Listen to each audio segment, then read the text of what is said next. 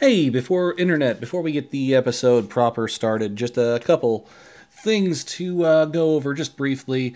One, this is our first episode that we recorded remotely with a new recording setup, and apparently my mic was a little bit hot the whole night, and so the sound quality isn't the best. We apologize in advance. We have that fixed for next time. Also, I am not sick. I just thought I might be getting sick when I recorded the thing. I am still, at this time, perfectly healthy. That's all I really had to say. We hope you enjoy this episode. Keyboard. Hi, Craig. All right, is everybody ready to start this mess? Yes. Ready. Let's do it. All right.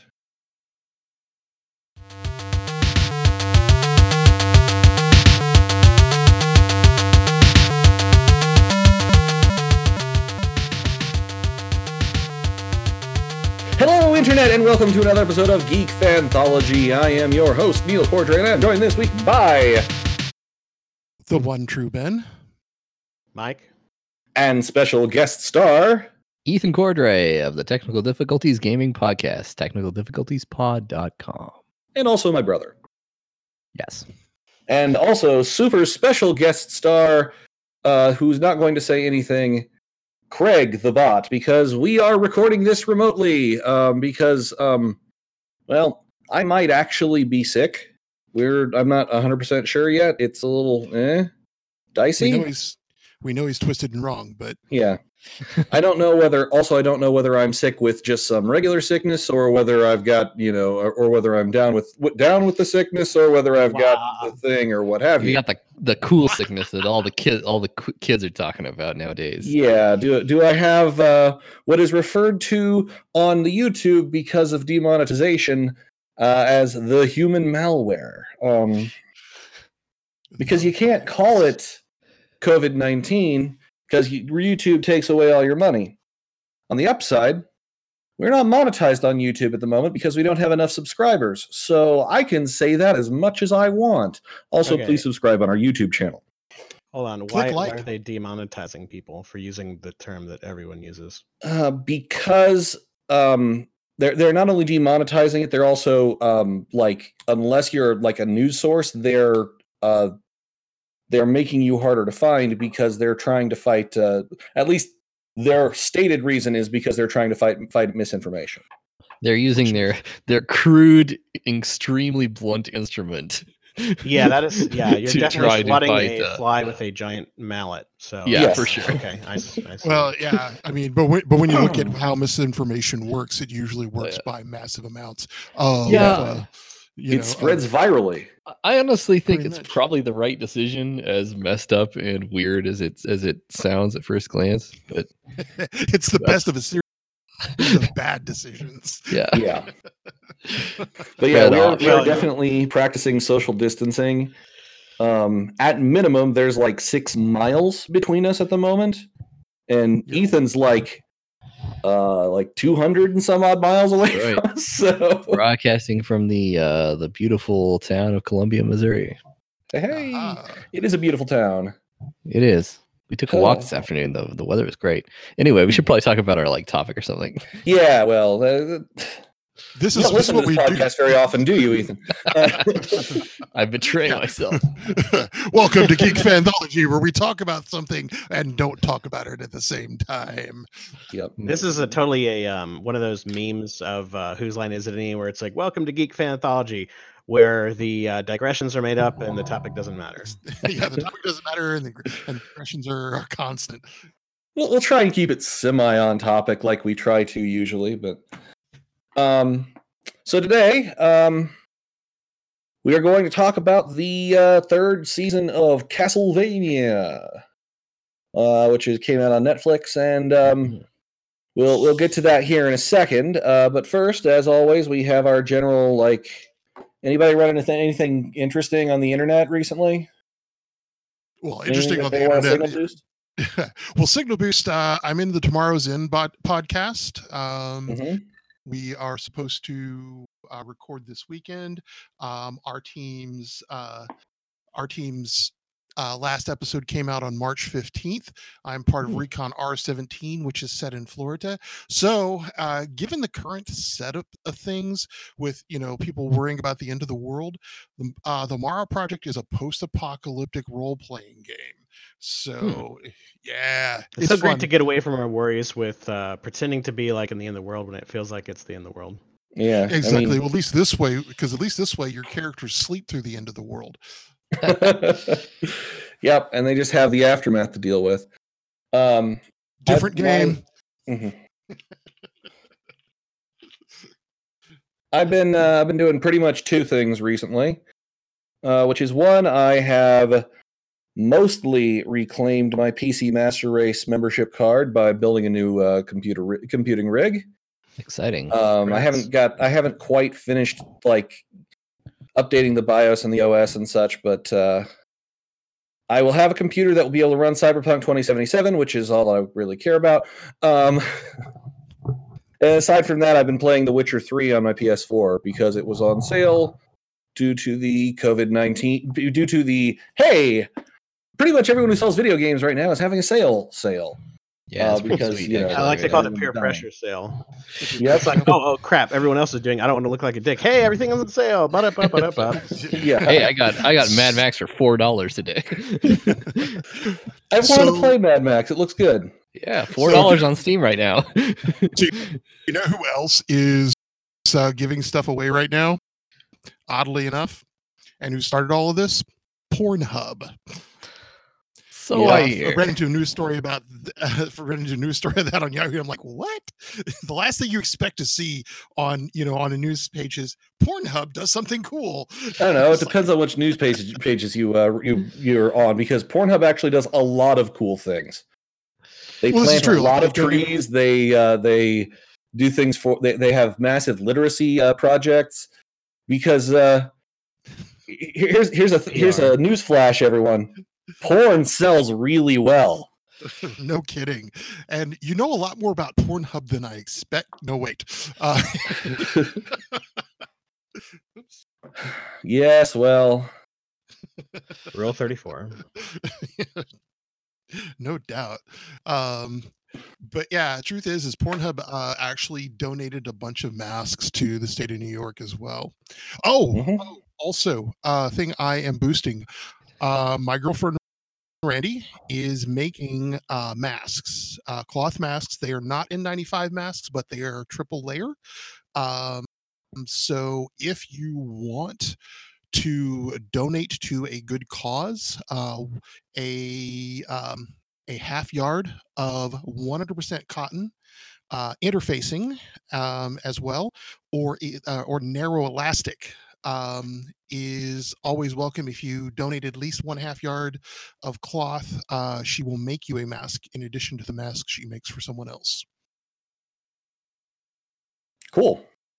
So we're gonna have a link in the doobly doo or something. How are you gonna send out the word I there? have I have a post out. I will put a post on my website, bensreader.com, and so that people can get in touch with me either on Facebook or Facebook's probably going to be the easiest way. Yeah, our doobly doo is just going to be covered in links today. This time.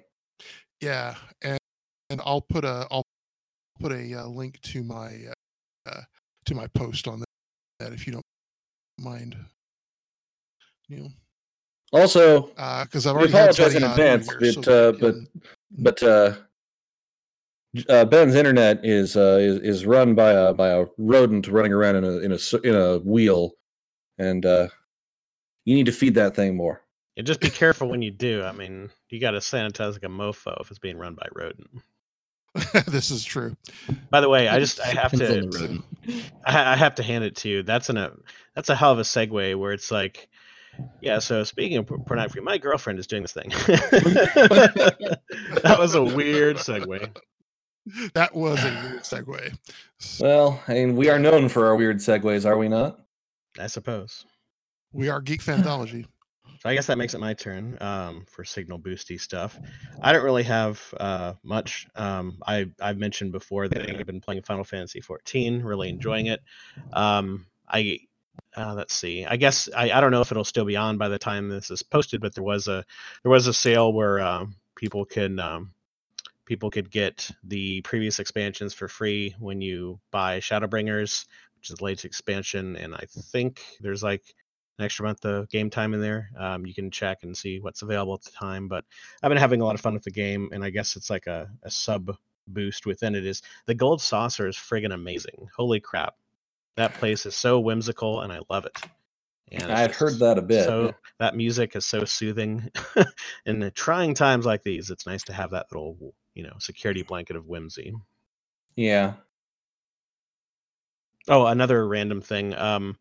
Sure, some people have heard because there's all sorts of, things like this being shared on the old internet. But Sir Patrick Stewart has been reading a sonnet of Shakespeare every day, and that's delightful. Mm-hmm. So people that want to hear Patrick Stewart, as that's one of the various calming voices, the old ritual chicken soup.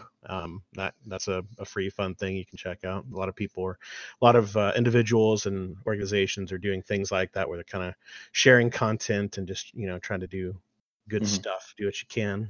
Neil Gaiman gave out carte blanche to anyone who wants to read any of his material out loud on the internet for free to people right now. Yeah, specifically to LeVar Burton. No, and then someone else said, "Hey, can I do this too?" And he said, "Anyone can." Yeah, sure, everybody. Yeah. Right. But the reason I wanted to put that out there is because it was LeVar Burton who was looking for stuff, and Neil Gaiman just out of the blue said, "Do that."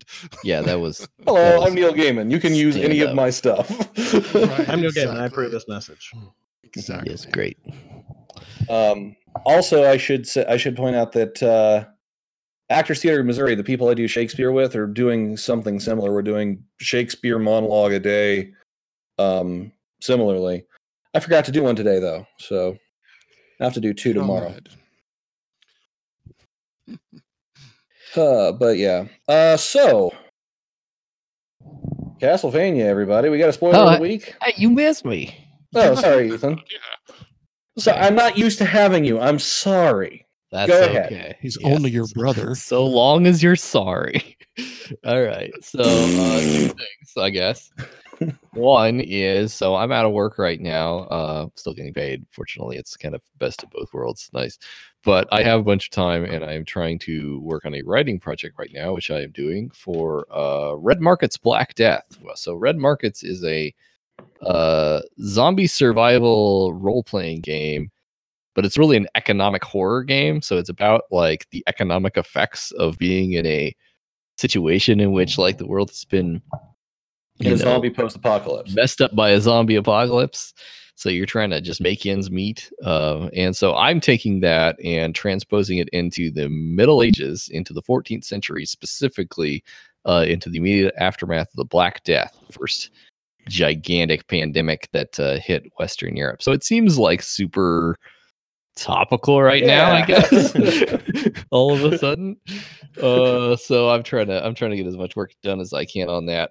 If anyone is listening to this is interested in that, there are a whole bunch of playtest RPG scenarios of that we recorded for my podcast, which is Technical Difficulties Podcast, technicaldifficultiespod.com.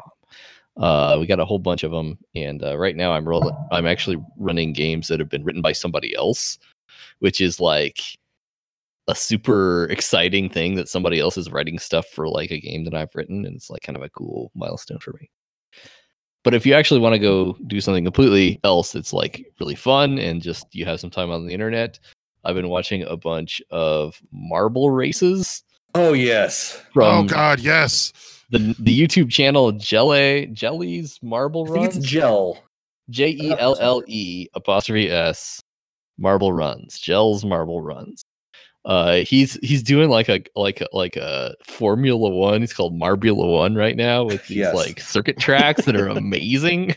And my green ducks are taking a beating. I'm really unhappy about it. Well, I'm a Team Primary fan, and they have one racer who's really good and one racer who's absolutely terrible. And later in the year, also he's going to do something called Marble League, which used to be called Marble Olympics.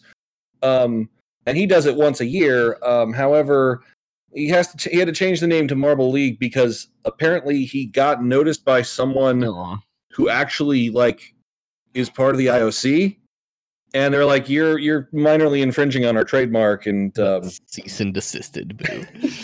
well, all he had to do was change the name, change the name and stop using a modified version of the Olympic logo. He's still doing it. They are really good. Like, it's hard to underestimate. Like, it's hard to explain exactly what's so cool about these Marvel. But like, if you're missing sports right now, this is a great way to get your sports fix. Because he pays for a commentator who sounds, I swear I may have heard this commentator like actually commentate a sports event somewhere. It's very good play-by-play. Yeah, it is very really good impressed. I watched some of those too, and it's hilarious. I mean, because you're watching something really random, but by the way the commentator does it, you're going, oh yeah, there's my team. Yeah, and it's great how like each marble has its own like identity and like it's interesting stuff. Yeah, they sort of describe them just like you would real athletes. So it's hilarious. Real racing teams. Yeah. Anyone else have anything else they want to submit for the general people? I'll have links to everything that got mentioned that here in the Facebook post, on the YouTube channel, and on our website www.workingtheoryproductions.com. So we got anything else? Not really. Not from here. Okay. I think we sink our teeth into Castlevania. All we need is a spoiler. Okay. Well, I don't know if you've noticed this, but Alucard is Dracula spelled backwards. It's like his No. I know, right? We were gonna go with What Is a Man, but we realized we did that last time. So yeah, you already know the answer to that. Yeah. Right? Because everybody listens faithfully to it. Mm-hmm. Well, I mean, we have 2 people who download our episode once a week from Ireland. Either that, or we have 2 people who use a VPN in Ireland to download our podcast. Yeah. There's a good chance if you're listening to this one that you listened to the previous Castlevania one because you're interested in Castlevania stuff. So yeah, because it's going to have, it's going to say season 3 thoughts and retrospective. By the way, open spoilers. I suppose we could do a little bit of non-spoilery like we used to. But after that, we'll go into spoiler territory. What do we have? What do we have opinions on it that are non-spoilerific? Non-spoiler opinions. Yes. Why don't we maintain our usual rotation here and you kick us off, Neil? Okay. Well, once again, my hat goes off to the animation team, especially for the animation that they had to do for for the fights in the last couple episodes, because action is hard and time consuming to animate, and yep. And the fact that it looks that good is a testament to skill. Although if you slow it down to frame by frame, you actually notice there's a lot of crap that's missing frame wise. But that's actually good too, because you don't notice that unless you're going super slow. Right. Also, my hat's off to the writing team for jam packing it once again, just full of damn Easter eggs. Yeah, I was just gonna say you shouldn't, you should just be enjoying it at regular speed, not breaking it down like it's the Zapruder film from the Kennedy assassination or something. That's a lot of frames. Way up and to the left.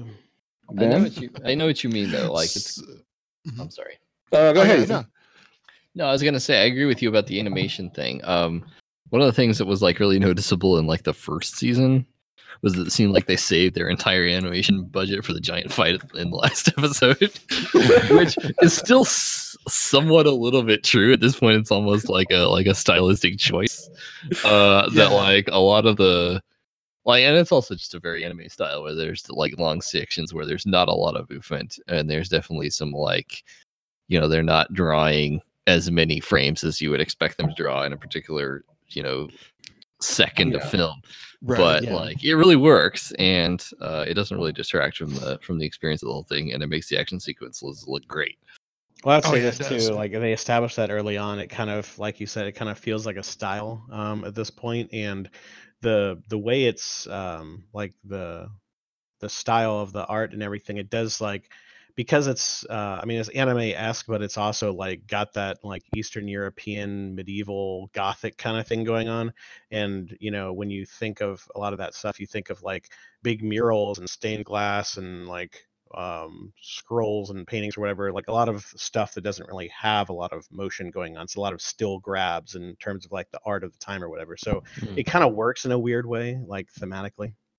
Yeah, I Right. agree. Now, the other thing that I technically that I liked a lot was the sound, Mhm. because it set the tone really hard. Oh, yeah.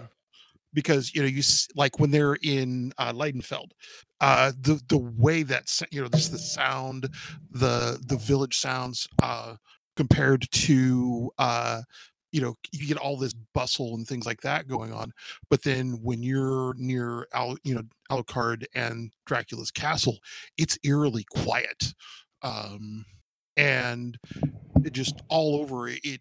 Each setting has its own its own theme feel to it. You know what I'm Yeah. saying?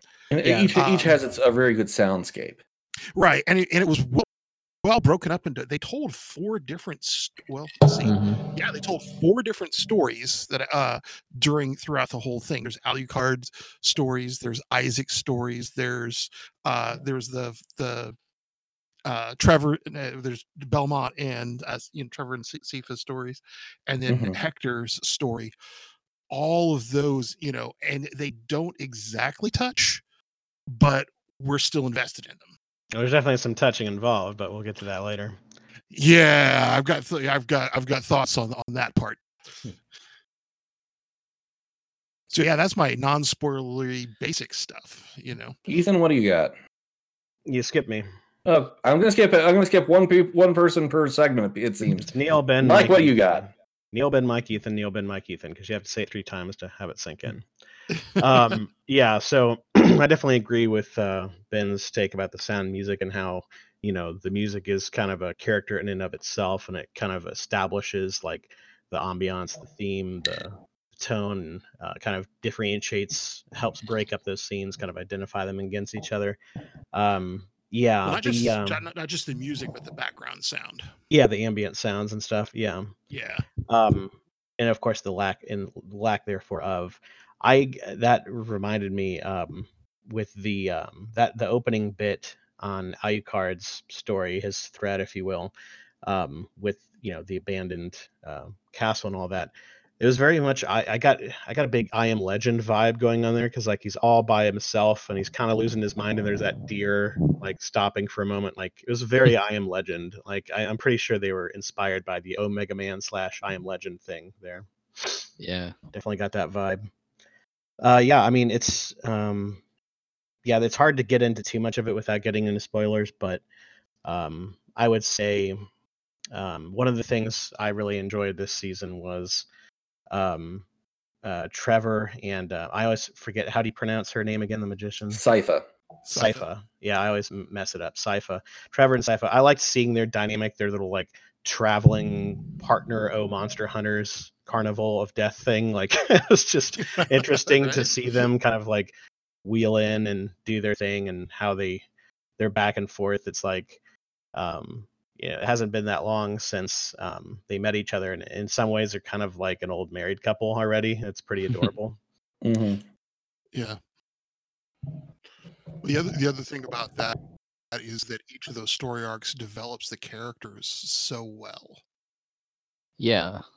That's one Mhm. thing I was gonna mention, is that as the storylines develop, it's really interesting to see that what the directions that they're taking the characters, because in many ways this sort of whole feels like a sort of a transitional season. Mhm. Like a lot of people are like on their way to go do something, Right.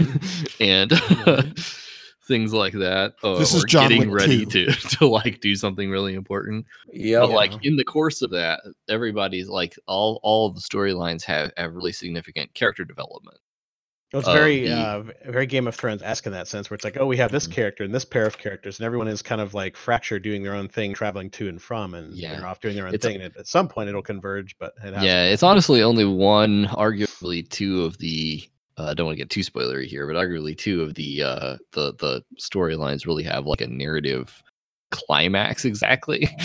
But Yeah, that's an interesting choice of words, but continue. but they're but they're like every storyline is moving the characters Mhm. forward in really significant ways. So it's really really fascinating to watch that happen.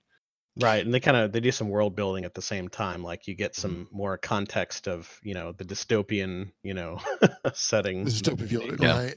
And you actually get to see the world in the vampire castle. Yeah. That map they constantly bring out. Yep. I think also we can all be agreed that so there's going to have to be a season 4 Yeah. because there are a lot of untied threads at the moment. Yeah. Yeah. I assume it's like this season was probably designed with the understanding that there was definitely going to be a season 4 I think a lot like season 1 was for season 2. after. Yeah. Well, Yeah. I've read that season 1 was designed partially in like so that it could stand on its own. If it sank like a stone, it still could have Yeah. kind of been its own thing. Well, this but, one, uh, as Neil pointed out, at one point is like John Wick 2. It was just one long trailer. Actually, Mike said that. So Oh, Mike said that. Okay. But yeah, very Wick-esque in this Yeah. setup. yeah. So I suppose now we can talk about things with less veiled language.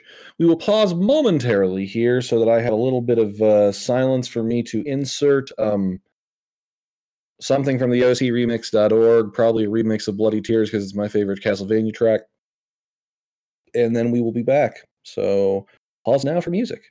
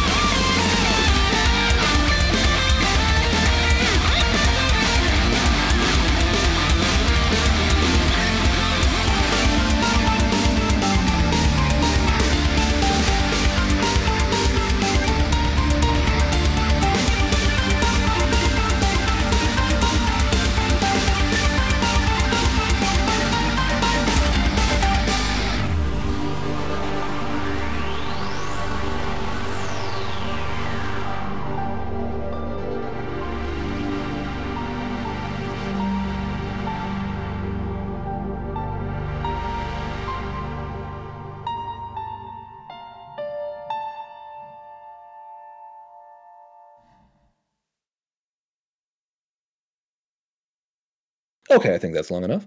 I just need a nice. Just need a nice dead zone in the waveform to be like, that's where we put it. Warning: here be spoilers. Yes, there will be spoilers going forward at this point because there's only so much you can do to talk about something without spoiling it, and so let the spoilers begin. Who wants to start?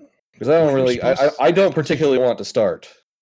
Yeah, but you are supposed to start. That is the order that we've established. I don't want. Okay, so fine. Point of order. So, what's that poor bastard's name? You have to be more specific. Yeah, could you vague that up a little bit? Because I was getting way too many details. You're talking about the other the Forge Master who just constantly gets fucked over. Hector. Hector, that's Hector, right. Yeah. Which is funny because he's actually the protagonist of the PS2 Castlevania game that they pulled him from. Like, he's supposed to be the hero. He kills Dracula in his game because he killed Dracula in literally like 95% of Castlevania games. Well, Just keeps coming what back. the hell was that? that was me hitting my microphone stand. Sorry about that. Aha.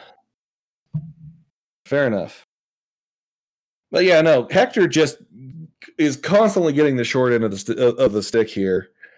Well, he literally spends the entire season in a prison cell.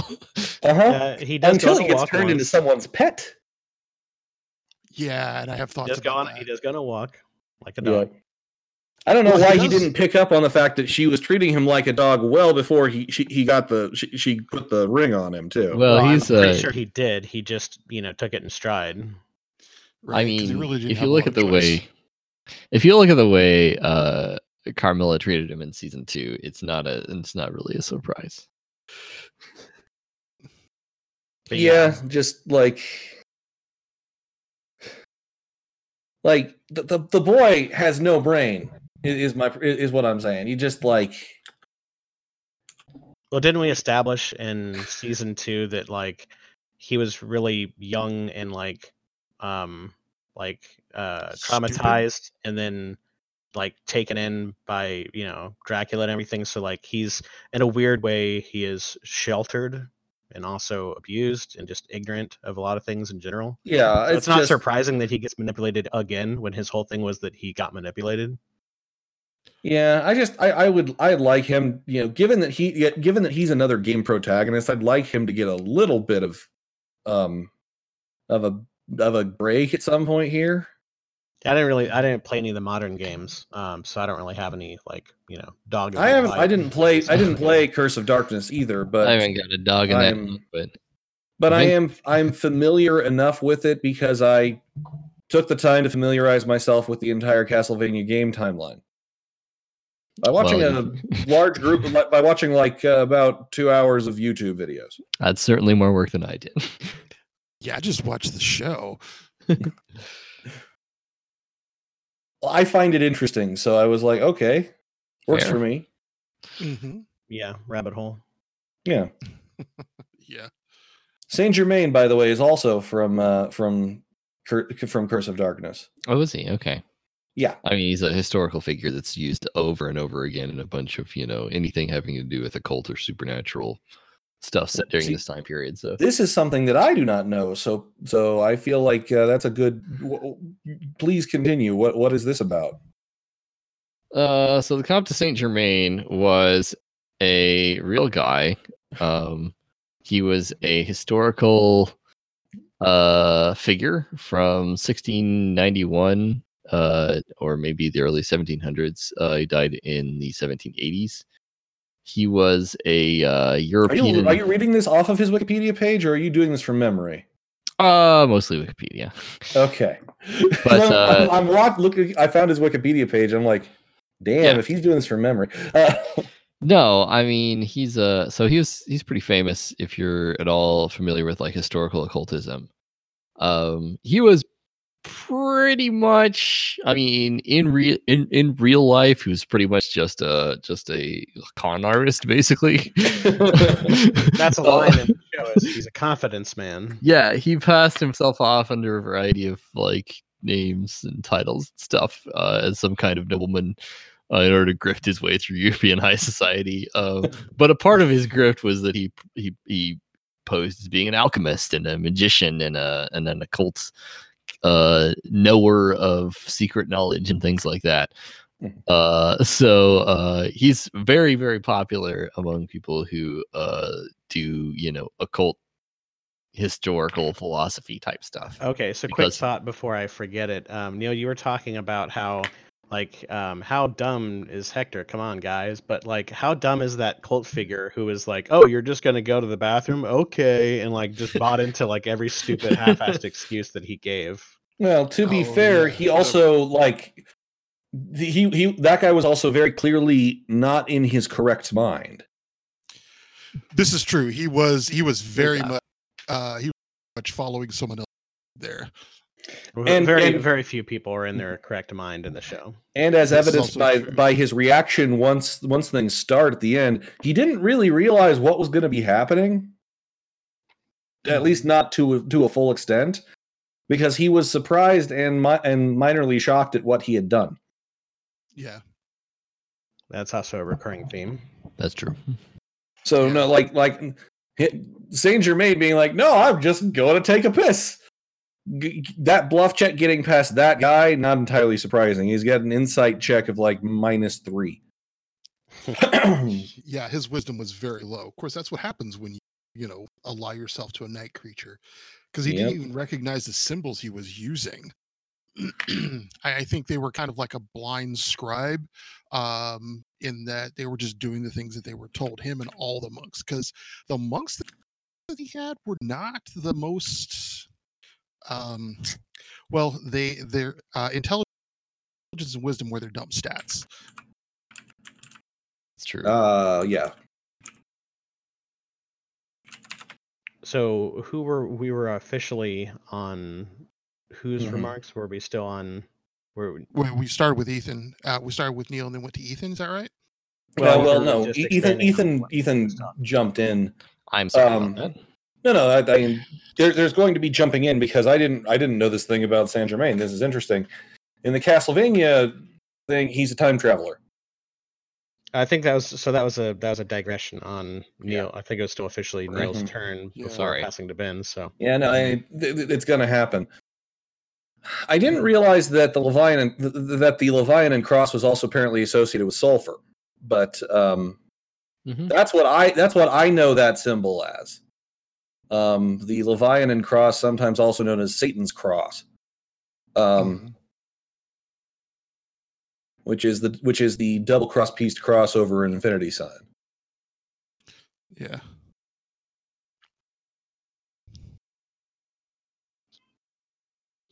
So what else you got, Neil? I was a little disappointed with I felt like the soundtrack wasn't quite as epic in the epic final confrontation as it was in the last season. Yeah, it's hard to top season 2. That's a good point. It's because that's because they remixed Bloody Tears at the end. Well, not only that, but it's like, I mean, it's hard to get more like melodramatic and epic than the final showdown against Dracula in Dracula's castle. Yeah. No. I did also one other thing I do want to just point out, and then I will cede my turn. I will yield my time to the gentleman from Missouri, but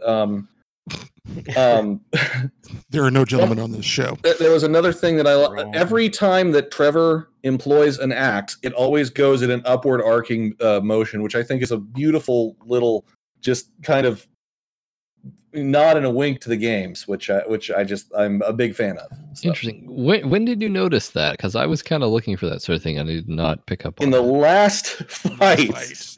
When he takes the whip and uses in the last fight, he grabs the whip, he whips around the axe and chucks it at a guy in the air.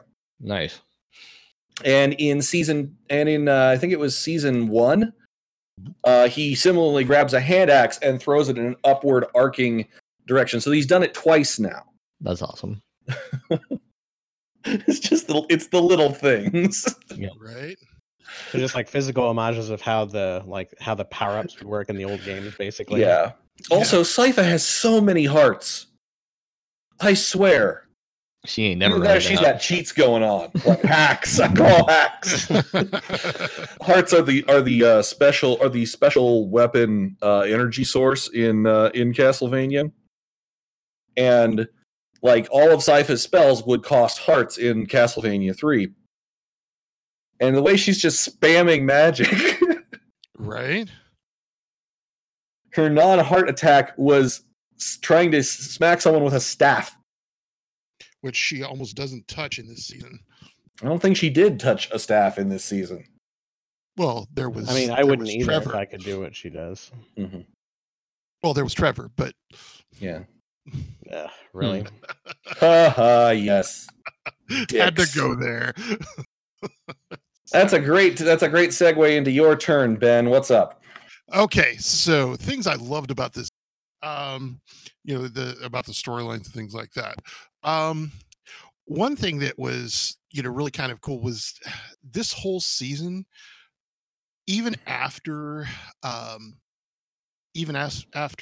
Taka and Sumi show up, the vampire hunters from Japan, we still see Alucard's almost at the beginning. We see Alucard falling into madness, and then he kind of plateaus out when they get there. And then by the end, he is fully, he is going back. He kind of just steps right, side steps right back into it. And at first I thought, what was the point of that? But the point of that is this is what turns Alucard a little less than, good. And so, and then we see Isaac's story, which actually sort of makes him slightly more human. The people he meets on the way, the captain, Miranda, and then that massive assault on the magician's tower, who we never find out anything else about the magician, but he is just there as a test, or as the final test for Isaac. The alchemist, yep. The alchemist, yeah. And I love the green crowns as the symbol of his magic versus the red corona about Isaac's blade. Also, of course, sorry. Also, the big sphere of bodies is a commonly reoccurring Castlevania villain, sometimes referred to either as Grand Falloon or Legion. Okay.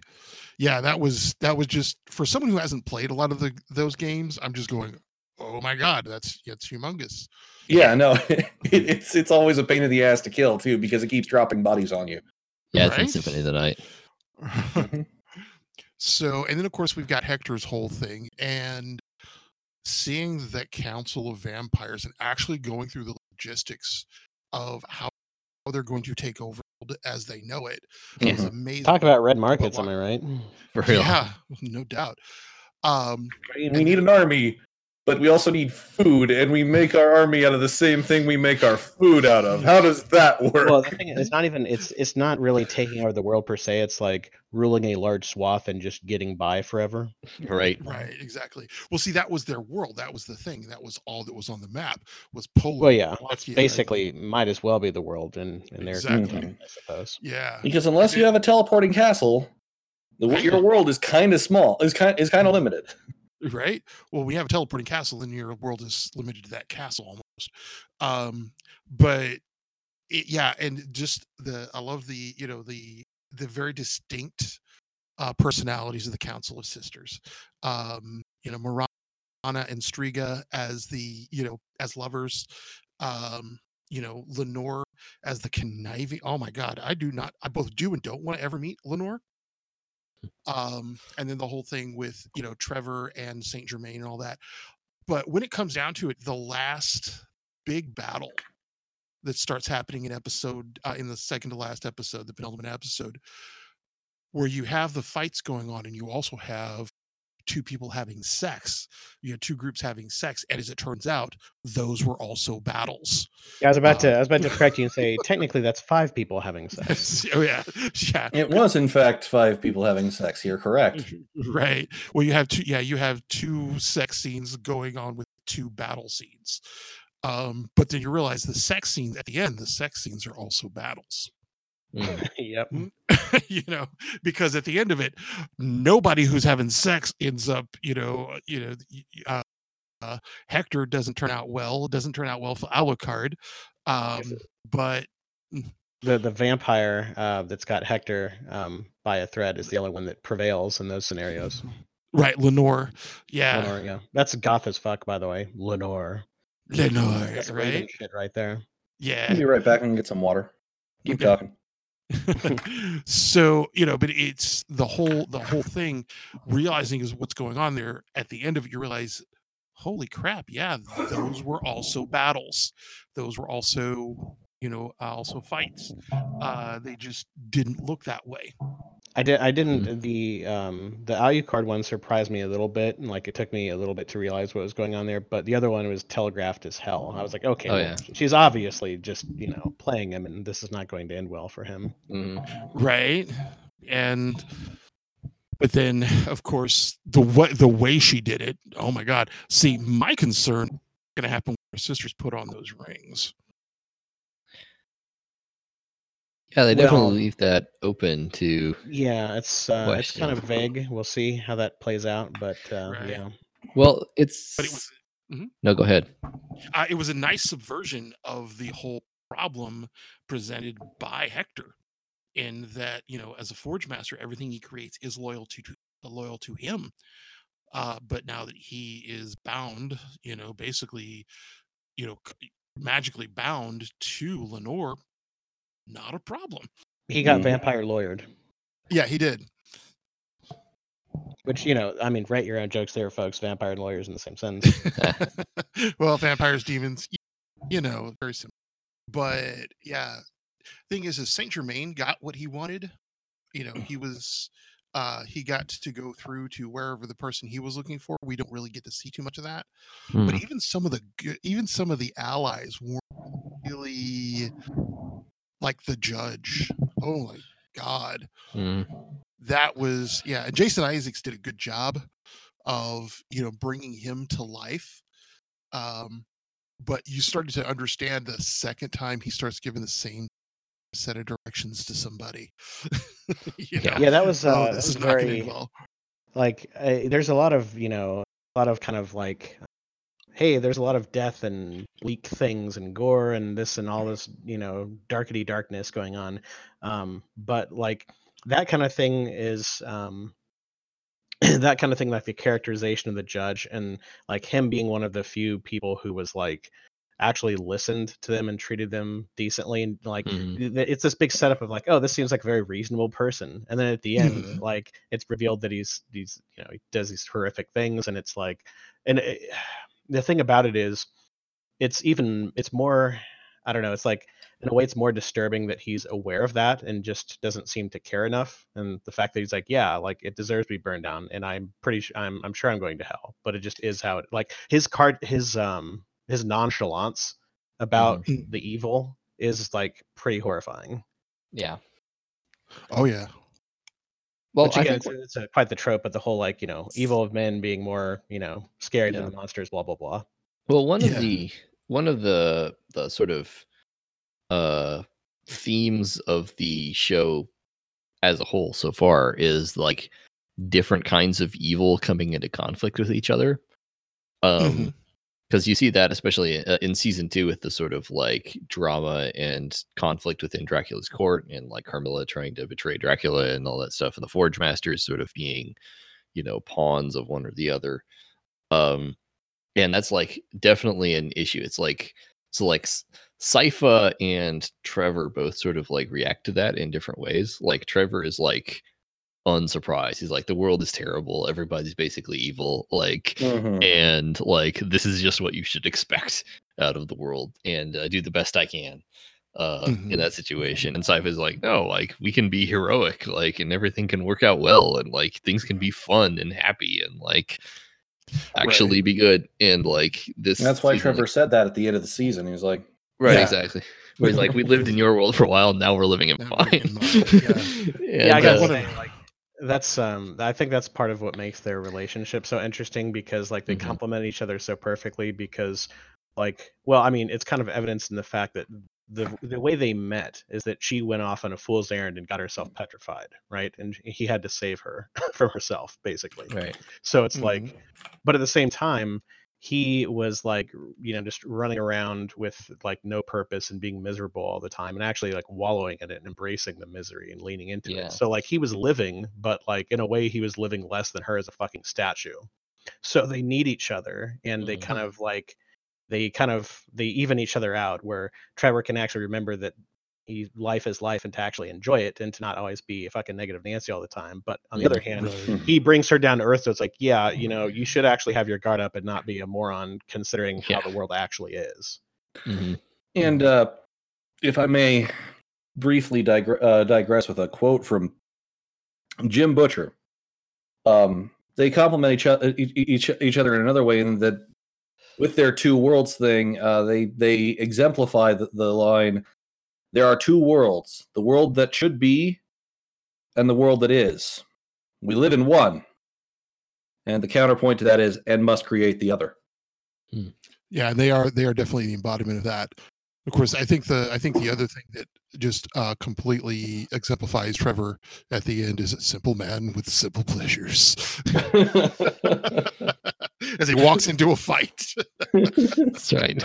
It's like, let me take care of these, because I really haven't gotten a good fight in a while. Yeah. Even though he Right. didn't really Ever get since a he good become all fight, magic and mum. he completely raffle stomps the two guys that he's fighting. But he has fun with it. I Mhm. mean, Yeah. So yeah, it's just I guess I felt really useless since this all became about magic and shit. So yeah, but you can tell he's prolonging that fight, trying to decide which one he wants to kill. You know? It's very much Hawkeye syndrome. It's like, oh, you've got Hulk and the Thor and shit, and he's like, hey guys, I've got a bow and arrow. Right? Yeah. I use a bow. Yeah, it's very, very much Hawkeye in Age of Ultron. Mhm. But yeah, that's most that was most of my stuff. So who was up? I believe in turn order it becomes Michael's turn now. Right. Yeah, I mean, a lot of the stuff I've kind of, I mean, part of it's just kind of a back and forth naturally. A lot of stuff I've touched on, but I would say just overall thoughts. I'm not sure if season one should be its own ranking, but because it was really kind of an extended pilot, really. But like I think the season is interesting. It's definitely good, but it's not as good as season two, because how could it be? Because it was so freaking epic, and it was the whole road to Dracula, and then the culmination of that. And Mhm. also just mathematically, like there were a lot of characters that got killed off, and a lot of those were interesting characters. So if they're gone, it's kind of hard to have that awesomeness around anymore. Mhm.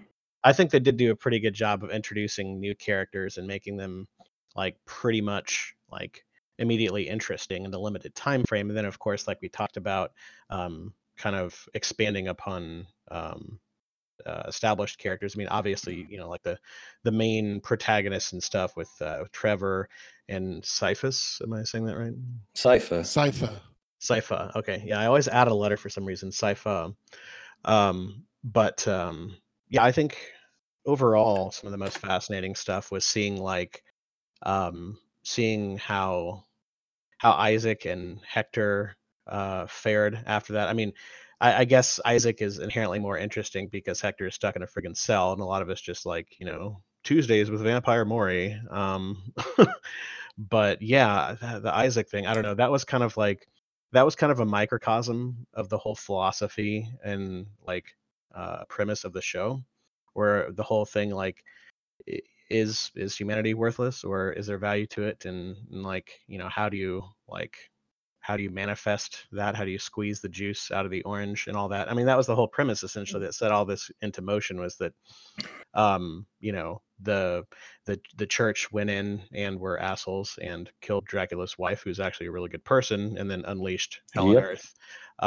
But at the same time, it's important to realize if humanity wasn't valuable, then you would have never been able to have that miracle of having Dracula, of all people, fall in love with a mortal person, like genuinely, and actually have that kind of a reaction. Because, you know, I mean, it's obviously deeply loved her and everything, because all of that fell out from that. And as I liked, I liked that line when Isaac was talking to that ship captain, and he was giving him his story. He was like, "Hey, you know, tell me your story. We got nothing to do, and I'm in this for the stories." And he's telling him everything, and he talked about how, you know, he was serving Dracula, who ultimately would kill every last human being on the planet. And he's like, "Oh, that's suicide the long way around, isn't it?" Yeah. I think it's a very prolonged method of suicide. Captain was the ship captain was a lot of fun, because he's like, He was great. I'm very pragmatic, I am. Because, you know, yes, you could in fact completely just kill all of us and take my ship. And I mean, nothing's stopping you. But what if? Yeah. Well, and the other thing that, you know, that Isaac doesn't realize is that sailing a ship is not something just anyone can do. Yeah. Yeah. And it's I would wager it's even more difficult when you have a clown car of unstable night creatures on the ship. That's right, with a very, I very. mean, can you imagine? That would be like ability. that would be a great little physical comedy thing, like seeing them actually try to sail it as a trying crew, to like sail a ship? Yeah. like somebody like turning around and their spiked wing cuts open the sail. Like there'd be definitely like Benny Hill music involved, or like Scooby Doo music, you know? Right? Yeah. So, yeah, he was definitely. I think he might have been my favorite like supporting character. You know, Yeah, he's Yeah, he fascinating. was definitely mine. he had so much friggin' presence. You know, like the sound of his voice and just, you know, his dialogue and just his whole demeanor. He just, I mean, for one, he was utterly fearless, but it wasn't like a false bravado. It was just like, you know, it is what it is. I'm gonna die when I'm gonna die, and this is how it is. So you can kill me or you can see reason. I really don't give a shit. Just do what you're gonna do. Right. Well, he That's was the only another thing, person in the too. town that didn't attack him. Well, him and the merchant, yeah. Or threaten him Yeah. at least. Yeah, Because exactly. technically speaking, people threatened him and then he attacked first. As Rambo would say, he drew for his blood. Yeah, he keeps giving people the opportunity. Like, what I don't get is, you know, night creatures, the night creatures are terrifying and horrible and monstrous, and pretty much everyone gets killed by them anytime they fight them, unless your last name is Belmont. So, Or you're a Belmont. magician or something. yeah, like, yeah, unless your last name is Belmont, Belnatis, or Tepesh. So, like, why is it when there's this guy walking around with a fucking army of them, Yeah. and he says, "Look, guys, I don't want any trouble. I just want to go this way." Yeah. Why the fuck are you gonna be like, "No, I'm in your way"? I'm pretty sure my 20 guys with halberds can take you. Right, Yeah, exactly. Feel real Can confident. take you and your legions of hell. Haven't they had enough test cases where they've seen and heard tales of people like, yeah, these like big groups of people in like militaries and mercenary groups and stuff just being slaughtered by these things, that they should just step aside for a minute. And also, you know, I'm not sure how much knowledge they had of it, but the whole, hey, if somebody dies, they become one of these things, kind of a bad idea to engage. Just saying. Exactly. I mean, some people know that, some people wouldn't, but you know. Yeah, and even then, like, also, even if you're suddenly dealing with, holy crap, here's this thing I've never seen before. Mm-hmm. This is set in what time frame theoretically on the Earth? And maybe the early 1700s. yeah, and Actually, in the you know, 1400s. Is it It's that actually- early? 1475 is when Lisa was the stake. Okay. So why is it that people aren't sometimes just be like, oh my god, it's a monster, run away from it? Yeah. Well, also, it's pretty just, you don't have to be, you don't have to have some sort of like genius, analytical, tactical mind. You can just size it up and see like, oh, there's a lot of giant fuck off monsters, and he's I don't like think this 8 little feet spear's taller gonna than me do and much. Maybe I has should not fight this spikes. thing or these things. Yeah, Yeah. Sir Robin is definitely needed in this time and place. Yeah. Yeah, those are some confident town guardsmen. Yeah. Or they just want to get it over with. To protect this world. Their lives are so terrible. That's the only explanation I can come up with, because that's dumb. Yeah. But yeah, we gotta have an excuse for those, flamboyant scenes of carnage. Mm-hmm. Oh, yeah. 1470s, I think, to verify what Ben said. Yeah, apparently. Okay. I think here's the thing about Isaac, and again, Isaac is very complicated in this sense. Yes, every time he encounters, people being how they are, being, as he says, hateful and fearful and blah blah blah. He gives them a chance, but like he doesn't really try that hard. Like I feel like there's a difference between, hey, I've said a couple of things, I'm just trying to get by, and then okay, well, I'm gonna instantly unleash my hordes and Well, okay. like there's a medium setting there. Yeah, Like, that's true. if they True. attack, if you're commanding the creatures, all you have to do is tell the creatures to defend themselves as you continue to move. Yeah. You don't have to slaughter every last person. They'll get the hint when half of them are dead as you continue moving. It's true. Well, Right. he definitely like is like misanthropic though. Like he was definitely on board with like Dracula's plan to absolutely. like kill all of humanity Well, that's because he my hates yeah. people. So like he that's my doesn't give point, though. anybody a chance. Like he gives people like the minimum chance that he feels is fair. But he's like, Well, okay, here's well, the- you didn't surprise me, so I'm gonna kill y'all. Right. The thing is, he's dishonest with himself. Yeah. Because it's an excuse for him to do that. So he has this premise, this little pretense of like, okay, well, I'm going to say the thing, and I'm going to say the thing again. Oh, they didn't listen. Guess this is all I can do Yep. now, because that's what he really Yep. wants to do from the word go. Yeah. So he Right. convinces himself that somehow it's okay because he does that. Mm-hmm. So obviously there's some conflict within him, because he was even able to even give the time of day to a couple of those people, like the Yeah, that's a shopkeep good and point. the captain. If he was completely sold on it, he wouldn't even bother and he wouldn't even listen. But at the same time, I don't know. It's weird. It's like, I don't know. Well, Isaac was more surprised by those reactions. Well, yeah, it's like, I don't know. It's like, it's weird because he still takes it in. He's still like, oh, this is interesting. Like someone's actually being decent to me. But at the same Yeah. time, it's like there's this denial thing where it's like, oh, but I don't want to believe that, because then that would question everything I've done and everything I believe. So it's like he's trying to convince himself that these are weird anomalies and outliers that shouldn't really be taken seriously, which is why you're in that weird spot of him like continuing to give the little faux chances for people to not get slaughtered and then slaughtering them anyway. Mhm. Yeah. Yeah, that's a good point. Well, the other interesting thing about that is Miranda said she could smell him, and he said he could see her. So there was that moment of recognition between fellow magicians. And I think there was, there was that whole, and I think that was the same with the shopkeep. Mm-hmm. Yeah. I got the impression that the shopkeeper was blind Also true. yeah. because his eyes were gray. Like That's that's the usual animation shorthand for blind guy. Mm-hmm. Yeah. And when he gets the thing, he kind of just knocks things around. Like he's not very, Yeah, that's a good point. So that may Not be very delicate with two it. blind people that Isaac encounters in the course of the series. Interesting. Yeah. Yeah, because evidently blind people can see better than sighted people at some point. So, the blind leading the blind. Yeah. Exactly. Well, a one-eyed man is king in the world of blind men. This is true. Although, truth be told, the blind people tend to lead Isaac in unexpected directions. Mm-hmm. that's true. That's because it's not a world of blind men. Instead they get the standard trope of the blind seer. Right. Yeah. Well, another thing I'd like to point out with the whole Isaac thing is when he's talking to the ship captain, what's so funny to me is that like Isaac, he's very self-righteous. Like Yeah. he's really into him, like he's really sold on his his I don't know, his ultimate quest or goal or whatever you want to call Mhm.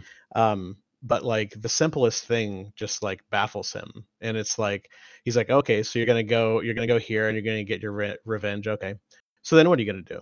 And he's like, fuck, I don't know. It's like, well, Hadn't maybe thought you that should have far thought ahead. of that. Maybe that's a thing. Yeah. And yeah, and I don't know, it's weird because like he is so fucked up that like for him, simply slaughtering untold amounts of people and ruling the world is a step up from where he was before. Like that's how Mhm. fucked up the scale is with this guy. So I just want to take a moment to kind of acknowledge that weird truth that like, oh hey guys, he's making progress. He doesn't want to exterminate every last life form on the face of the earth and then presumably commit suicide. Now he just wants to kill a lot of people and then rule over the world with an iron fist to try to Fair. megalomaniacally control it for the better. Right. Well, he's on his way. Yeah. And then that also kind of showcases a kind of a I mean, this is just my interpretation here, but I would say like the shrewdness and insight of the captain, which is that like he sized up Isaac fairly well from the beginning, even before he went into the gory details, no pun intended, about his backstory and everything. And that is that, okay, this is the best I can hope for this guy. He's not going to see the light and suddenly become a pacifist or something, but at least I can steer him like a little bit away and then have some interesting stories in the process. You know, I'm not sure how much of that is like self-preservation or that would make a good story, or how much of it is like altruistic of, oh hey, maybe I could prevent every last person from being killed kind of thing. That's open to interpretation, but I do find that that's, you know, that's kind of interesting. And then the weird like dynamic of the conversation where it's like it's been established from the word go that he could easily kill the captain and, you know, everyone else, anyone else, destroy the shit, do whatever he wants to do.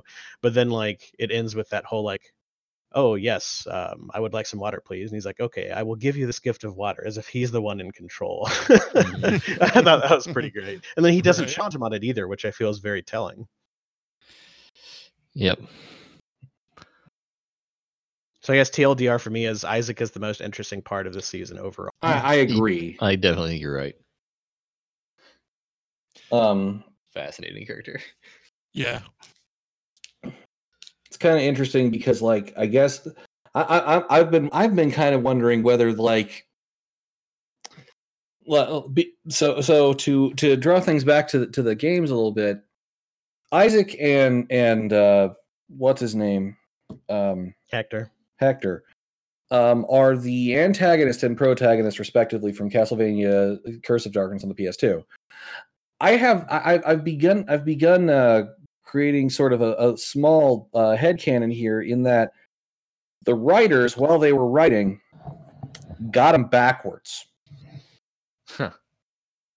Which is why which is like why Isaac is doing things, and they're trying to just be, and I think at this point they realized it and they're just trying to play it off, but that's my current theory as to why all the bad shit seems to be happening to someone who's theoretically supposed to be a game protagonist. That, and also, you know, they're taking massive liberties with everything. So, well, it's not following anything like the games. No. They're just It's not. inspiration. It's more like you dumped a thing of toys into a sandbox. Like, yeah, there are names and elements, but they're all just jumbled together for their own purposes to adapt to that medium. This is true. So yeah, I think that's at least most of my general thoughts off the top of my head. So Ethan, what Sure. for us? Your turn. So when I first sort of got finished with the season 3, I was like, you know, it's kind of like the part of the video game where, like, after you've killed the main boss, but you still want to get 100%, so you go and do all like the side quests and get all the optional characters. Grant, So- by the way, is still nowhere to be seen. I don't think he's coming. But it's like, but it's very interesting to, like, it's very unexpected in a narrative sense for a show to basically kill its main antagonist and resolve its like core conflict at the end of the season 2 and then continue. Right. Unless you're supernatural. In which case, you do it like every third season. You do it Yeah, like well, 5 times. Unless you're supernatural, in which case you know, discover the plural of apocalypse. Exactly. But I guess so. I mean, it happens sometimes in like long running TV series. But like the fact that like Castlevania, it's like the whole concept of Castlevania is people trying to kill Dracula, and the fact that they got that they finished that at the end of season 2, and it's like, but what happens after that? What do you do with all the people who survive that conflict? Like, what do they do in their lives afterward? It was really interesting Yeah. to me. And Well, I actually, that's a good point, actually. I was just gonna interject real quick that I feel like they kind of were cognizant of that would only take them so far, and Oh, it yeah. was more of like a general setting. So they wanted to Mhm. have like a playground of this dystopian thing and establish all these characters. Then it's like, okay, well that Dracula business is done. So now we're in an open play like freeform mode, and we can do Exactly. whatever. You know, the main storyline is done. To again use your video game analogy. Yeah.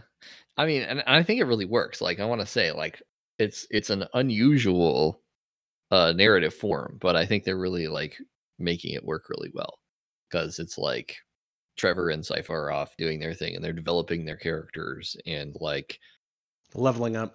yeah, and also just like figuring out what kind of people they want to be in this like post Dracula. Like, is Trevor's storyline over? Should he just go back to like being a drunkard with no purpose in life because he's fulfilled his only purpose in life? Yeah, because the Or can he find something else to do? the Belmont's whole job is kill Dracula Right. Well, once if it's every not 2 a or 3 rhetorical, generations. if it's not a rhetorical question, I think I have an answer for you.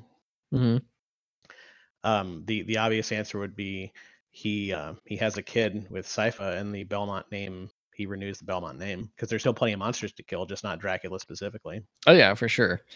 And they say, I mean, and Alucard has sort of the same thing, and he's like, I would think Trevor would be happy if I'm training another, generation of vampire hunters. Like, somebody still needs to hunt vampires. Yeah, well, that's interesting too, right? Is that it's kind of ambiguous with again, because stay tuned, kids. Season, it's kind of ambiguous when they end Alucard's narrative there, where he has the impaled people as a warning, Mhm. and it's like, one way to interpret that is like, oh, he's going full Dracula and like he's changing, but another way to interpret that is just that he's being a realist and he's saddened by the fact that he knows that he'll kind of always have to be just apart from like the world and stuff. Yeah. So it's like, it's a question of like, is he just kind of, just being less naive, or is he going full Isaac, where he's like, man, this is all bullshit? It definitely is like he's not to the level like Isaac is at, or the other vampires are at, where it's like they're Yeah. just selfish, or they're just completely given up on humanity. Yeah. Like, but he's definitely like had a serious blow in his ability to trust people, Right. and in his like confidence that he can actually like live with people and like be a companion and like a friend. Right. Because like he felt like his opportunity with the 2 vampire hunters was like his he felt like he was finding a new identity as being their like mentor. Right. Well, that's an And- interesting point too, right? Is that like, beyond just the obvious, like, oh, they chained him up and they were going to kill him, the baseline betrayal of just, being violent. Like, even if like, well, the fact that they did it in that way, where they seduced him and got all intimate with him, Mhm. like that in and of itself is like super creepy and like wrong, because it's like, Mhm.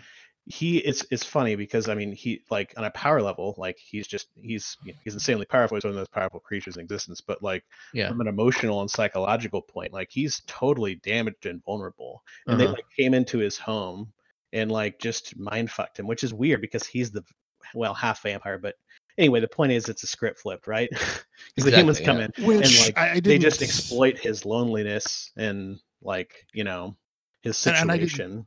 I wasn't really happy with the way that just suddenly, popped up, because, oh, you're lying to us and things like that. And like, no. Yeah, It I did feel agree. contrived. I Yeah. don't think they telegraphed it in like very effectively. I think they again, looking back at like the scripts, you can sort of, I think, see where they were trying to do that, but I don't think they set it up actually. Well, very the problem with it is Yeah. there are these situations where they would be on their own, where they at least think no one's listening, and they didn't really. There wasn't any like explicit like, oh, like he's totally screwing us, and like, oh, we have to have our revenge or do whatever. Like generally there'd be a back and forth, and there'd be at least some line in there about how they're giving them benefit of the doubt, and it's just like out of nowhere they just betray him. Like it just feels was a very little abrupt to me. I mean, they wanted it to be a surprise, but I think they kind of erred too far in the direction of it being I would rather it be unexpected. believable and not be Yeah. as surprising than I to just agree. surprise for the sake of surprising. Uh-huh. Yeah. It becomes a matter of have an unreliable narrator. It was the only downside, Right. really to this season for me. Yeah. That's a difficult line to walk, so I'm not super surprised that they didn't pull it off. To try to make it like, oh, there's gonna be a twist, but we want to tell you what the twist is, but we part want of you to why- not be like mad when the twist comes. It's hard. It's a hard thing to achieve. So Yeah. they didn't achieve it. Well, part of the reason that surprised me so much is because like it was obvious with how much time was left in the show that they were just setting up a lot of stuff that weren't going to be able to resolve or pay off in the same season. So when they did that with all those other plot threads, I'm like, okay, this is just another one of those threads. So like they're going to go off to Japan, or like he's going to like they're going to go off and teach others. Like something will happen. There'll be like some ripple effect from this. But it's like, nope, no, we're just clearing the board. It's just Actually, they're dead no. and then it's over. Yeah, Right. there I'm is like, really. There is a sense that like everyone is like in a really, really dramatically different. Well, okay, I should say, Isaac and Sypha and Trevor are in like physically different and like dramatically different places at the ends of their arcs, whereas Alucard is actually kind of like back to the same situation he was in before, just having like learned a lesson. Right. And like the vampires of Styria are with Carmilla and everything. They're basically just like getting ready to do stuff still. The Council of Right. Sisters, yeah. Because this is all right. Well, let's set up for season 4 for a lot of it. So there's one thing in looking at the end of this though, what was the deal with, because you notice who Dracula was with in hell. Yeah, his wife. His wife. Yeah, if anybody should not have been in hell, it should have been her. Yeah, what's up with that? Well, I don't know that they go into too much detail as to how you end up in hell, aside from Well, I pretty think much everybody everybody does does. there, apparently. So. Right. Yeah, it's very confusing because it's like, all right, so who doesn't go to hell? Yeah, they don't really, everyone yeah. does. I mean, there's Touch not on that necessarily yet. an established heaven. Right. There's only Well, an that, and we established don't- hell. And we really don't see any sort of sacred power. All we That's a good really point. see, all we see is hell and magic. Right. Yeah. Well, the Yeah, thing- I mean the church Yeah, apparently like the symbols of the church have some sort of power against the vampires. But it's not quite clear, like there's no like representative of like they have power because Right, they're there's- actually good from actual God or anything like that. exactly. Well, the infinite corridor Exactly. thing, I guess, is kind of confusing to say the least. So that Oh, could yeah. just be a metaphysical fuckery thing where we don't really know what that's supposed to mean. Like, Mhm. maybe Dracula is, I don't know. Yeah. Maybe he's living his hell by having to lose her over and over again. Or like he has somehow done a thing and has tried to steal some time Mhm. with her, Or and given she's the actually somewhere infinite, else. given the infinite corridor, it could have not been looking at hell. It could have been like, yeah, that's what I was going to say is like Mhm. a thing that we're just made to think is hell. It could be like a parallel existence or whatever. There's all sorts of weird explanations Purgatory. potentially. But I was going to say another Also, thing. it's possible as well that, given that she knew that that was where her husband is going, that she elected to go to hell. I suppose that's possible. That's interesting, but I mean, do you get a choice? Like, that's not really Who established. knows? One would think you just have. your Honestly, the rules of this afterlife are pretty vague and ill-defined. Yes, most Uh, definitely. And inconsistent. Also, he said time and space, not just space. So who knows? Maybe that was like a Wayback Machine thing where they were still together. Like it's who Yeah, knows? I mean, Like, it's they one of those obviously got possibilities. to the time of walking robots and spaceships. Yeah, Yep. super weird. Gotta love how they just randomly. By the way, I'm pretty sure that walking robot thing was a shout out to Metal Gear. which is another Konami property. That's possible. Brand synergy. I mean, Konami's not making games anymore, so you might as well shout something out.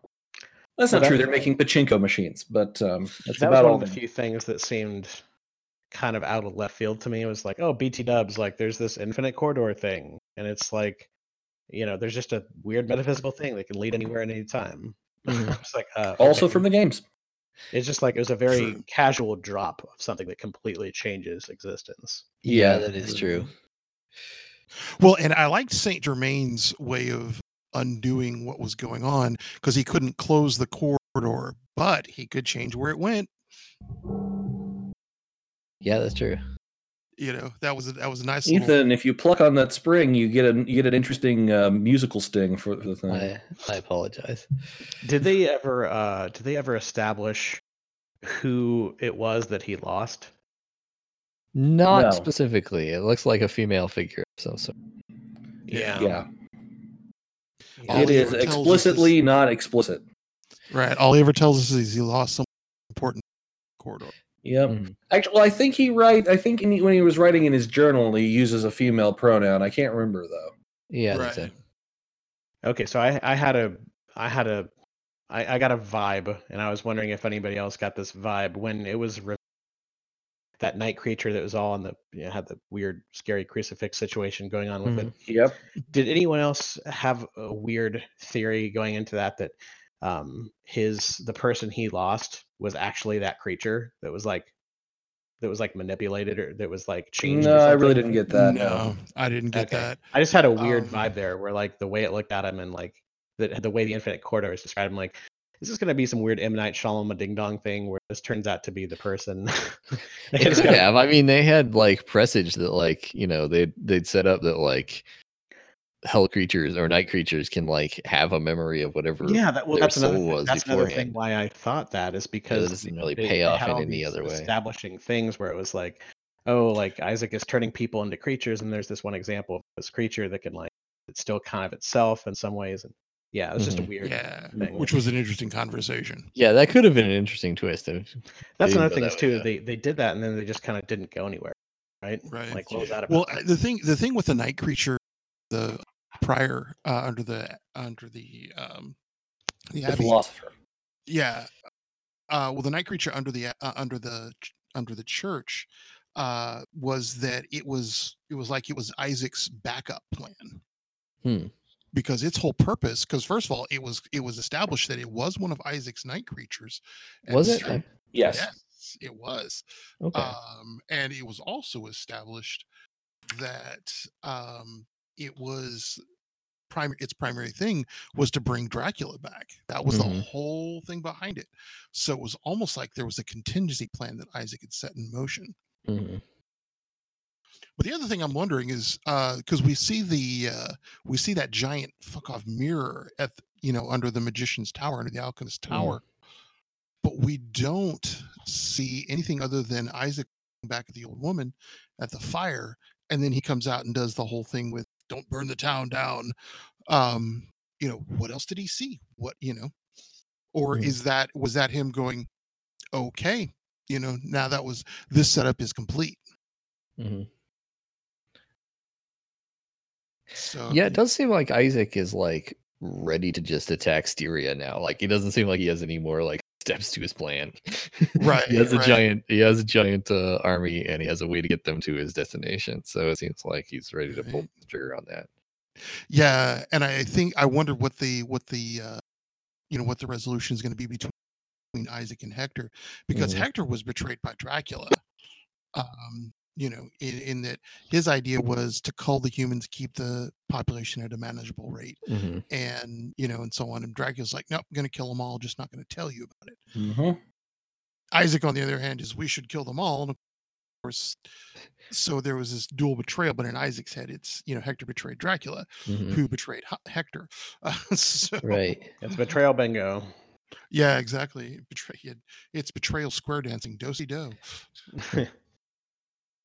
Yeah, it's weird. I mean, with the whole Isaac thing, it's like it feels like the setup to cheesy Alien vs Predator AVP marketing. The first one, where it's like, whoever wins, we lose. Yeah.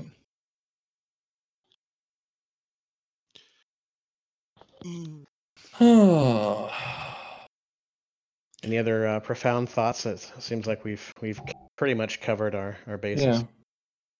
Yeah. I am still looking forward to I look forward to new releases of this pretty much anytime they like. My fervor for this series is not lessened. Yeah, me neither. Yeah. I think it's great. Yeah. It was a good season. You know, I did like the atmosphere of it, because Mhm. the thing you get into this is magic corrupts. There is no true good. It just sets for the whole. I love the tone and everything it sets for that whole thing. Well, yeah, I mean, one could say power corrupts. Magic is just a specific power. Yeah. I don't know. Sypha seems pretty non-corrupt at the moment. I was gonna see, like, the fact She's that traveling with Trevor. Give it time. well, the fact that Sypha's magic is like elemental, it's all just like ice and fire and electricity. Mhm. Like, it means that, And there's nothing really there to corrupt. It's just like she's Yeah. not like dealing Mhm. with like secret truths or like Right, it's just like you the know, primal creatures. force. I did like how she pulled I do like how she pulled electricity out of the hat for the first time. Yeah. Right, and had to work at it. Also liked how she used what she had. Like when she cast the ice spell around Saint Germain, and the one guy was trying to get to him, she basically like, oh, Rips all those ice chunks up and turns them into well, she she's basically great. cuts the guy's hand off, and then Yeah. like in the middle of a fight, has the bad guy focusing on her and pulls all those ice chunks and turns them into flying buzzsaws. Yeah, it's great. I love how she uses. I mean, that's one of the most metal things ever. Is how she used disembodied parts of her fallen opponents as ammunition to kill further Yeah. opponents. Yeah. Yeah. Well, and then Sypha once again wins the most badass award. Like, she beat Alucard in season 2. Because yes, Alucard, sure, he did a couple things, and sure, he killed some vampires, and he was super strong, but Alucard killed like 2 guys, and Sypha killed like 1,000,000. well, and I love how she did the Iron Man thing to using the Mhm. jets of fire. Oh yeah, that was great. Yeah. Yeah. Shooting out to fly. It's I was like, like, okay, oh, that's Simon, a neat trick. you can just do it all, can't you? Yeah. Oh, no doubt. She just doesn't have as many hit points as everyone else. That's the downside. I gotta say, I did like the fact, and this is definitely obvious spoiler, but like I did like the fact that like Alucard had not used his enchanted sword for anything the entire like season. And it's like, oh yeah, you guys didn't even know I had this enchanted sword.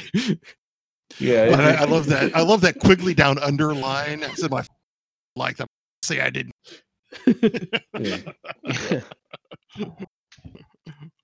Was it? You mean the whole like? Is that the line? I said where that it's my like, father didn't like magical weapons. I never said I didn't. Yeah, I never said I didn't use them. I assume the Quigley Down Under thing you're talking about is the whole like. I don't like. I said I don't like guns. I didn't say I didn't. Yeah, no, I didn't have much use for pistol. Didn't say I didn't know how to use one. Oh, okay. Yeah. Also, Elliot Spencer from Leverage. This is true. This is true. God, yes. When we finally do see him use guns. I'm sure that's a pretty big trope. Oh man, yeah. Yeah, it's one of the more standard tropes of guy doesn't. It's similar to it's related to the trope of Batman pulls out the gun. Mm-hmm.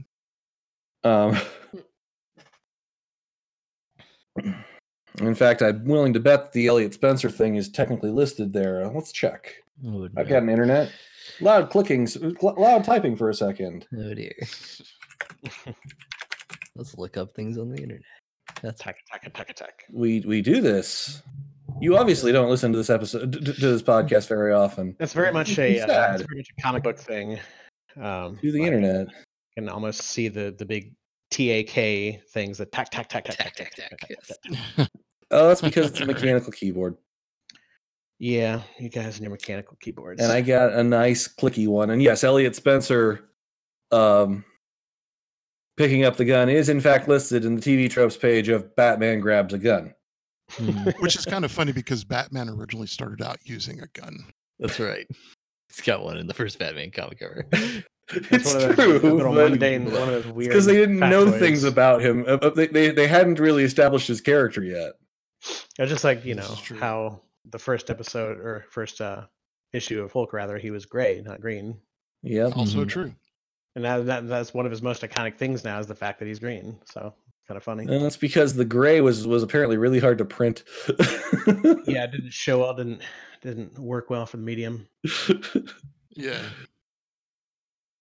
It's funny how there's so many things like that where it's just a practical choice of, oh, this doesn't show up in comics well, this doesn't show up on the film well, so this is just what we're gonna do, and then that becomes this big, like, recognizable thing when it was just fucking happenstance at the time. Yeah. Well, and it's like some of the things that happened, that which brings to mind my favorite Star Trek story when they were trying to do the Green Orion woman. They couldn't get the makeup to work right. Well, as it turns out, the editor was color correcting the film, so she looked tan. That's funny. So yeah. Well, it seems like we're pretty much tapped out. Yep, and we're honestly we've hit the hour and a half mark too. So Oh, yay. Good timing. All right. Any closing thoughts? Ethan's horrible experience of being in the podcast is coming to an end. Oh my gosh. Can't be soon enough. In 2 weeks we will talk to you about something else. We're not quite sure what. Of course, we're all still alive. Right. All right. Wash your hands, everybody, and stay inside. And Yes. click like and subscribe. Yeah. Click like and subscribe and comment. And I know the episode went out up on Facebook. The most recent episode went up on Facebook real late. I was having difficulty with my with my automation service. Don't worry I think about I got it resolved though. Awesome. Ethan, thanks for being with us, man. Indeed. Thanks. Yeah, thanks I had for a good having time. Yeah. And anytime we're recording remotely, I'm sure you are welcome to join in. Assuming Great, cool. I'm out of familiar work with for at least topic. another month, so Yeah. good times. I don't know how long we were going to be recording remotely, but definitely for the time being, at the very least. So. Yep. All right. Well, this has been Neil The one true Ben. Mike. and Ethan Cordray. we will talk to you next time on Geek Fanthology. Bye, everyone. I got to tell Craig to go away. Craig, stop recording.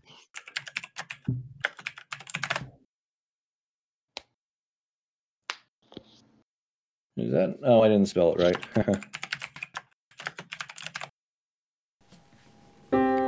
This podcast is a production of Working Theory Productions. It was brought to you by the letter B and the number 102.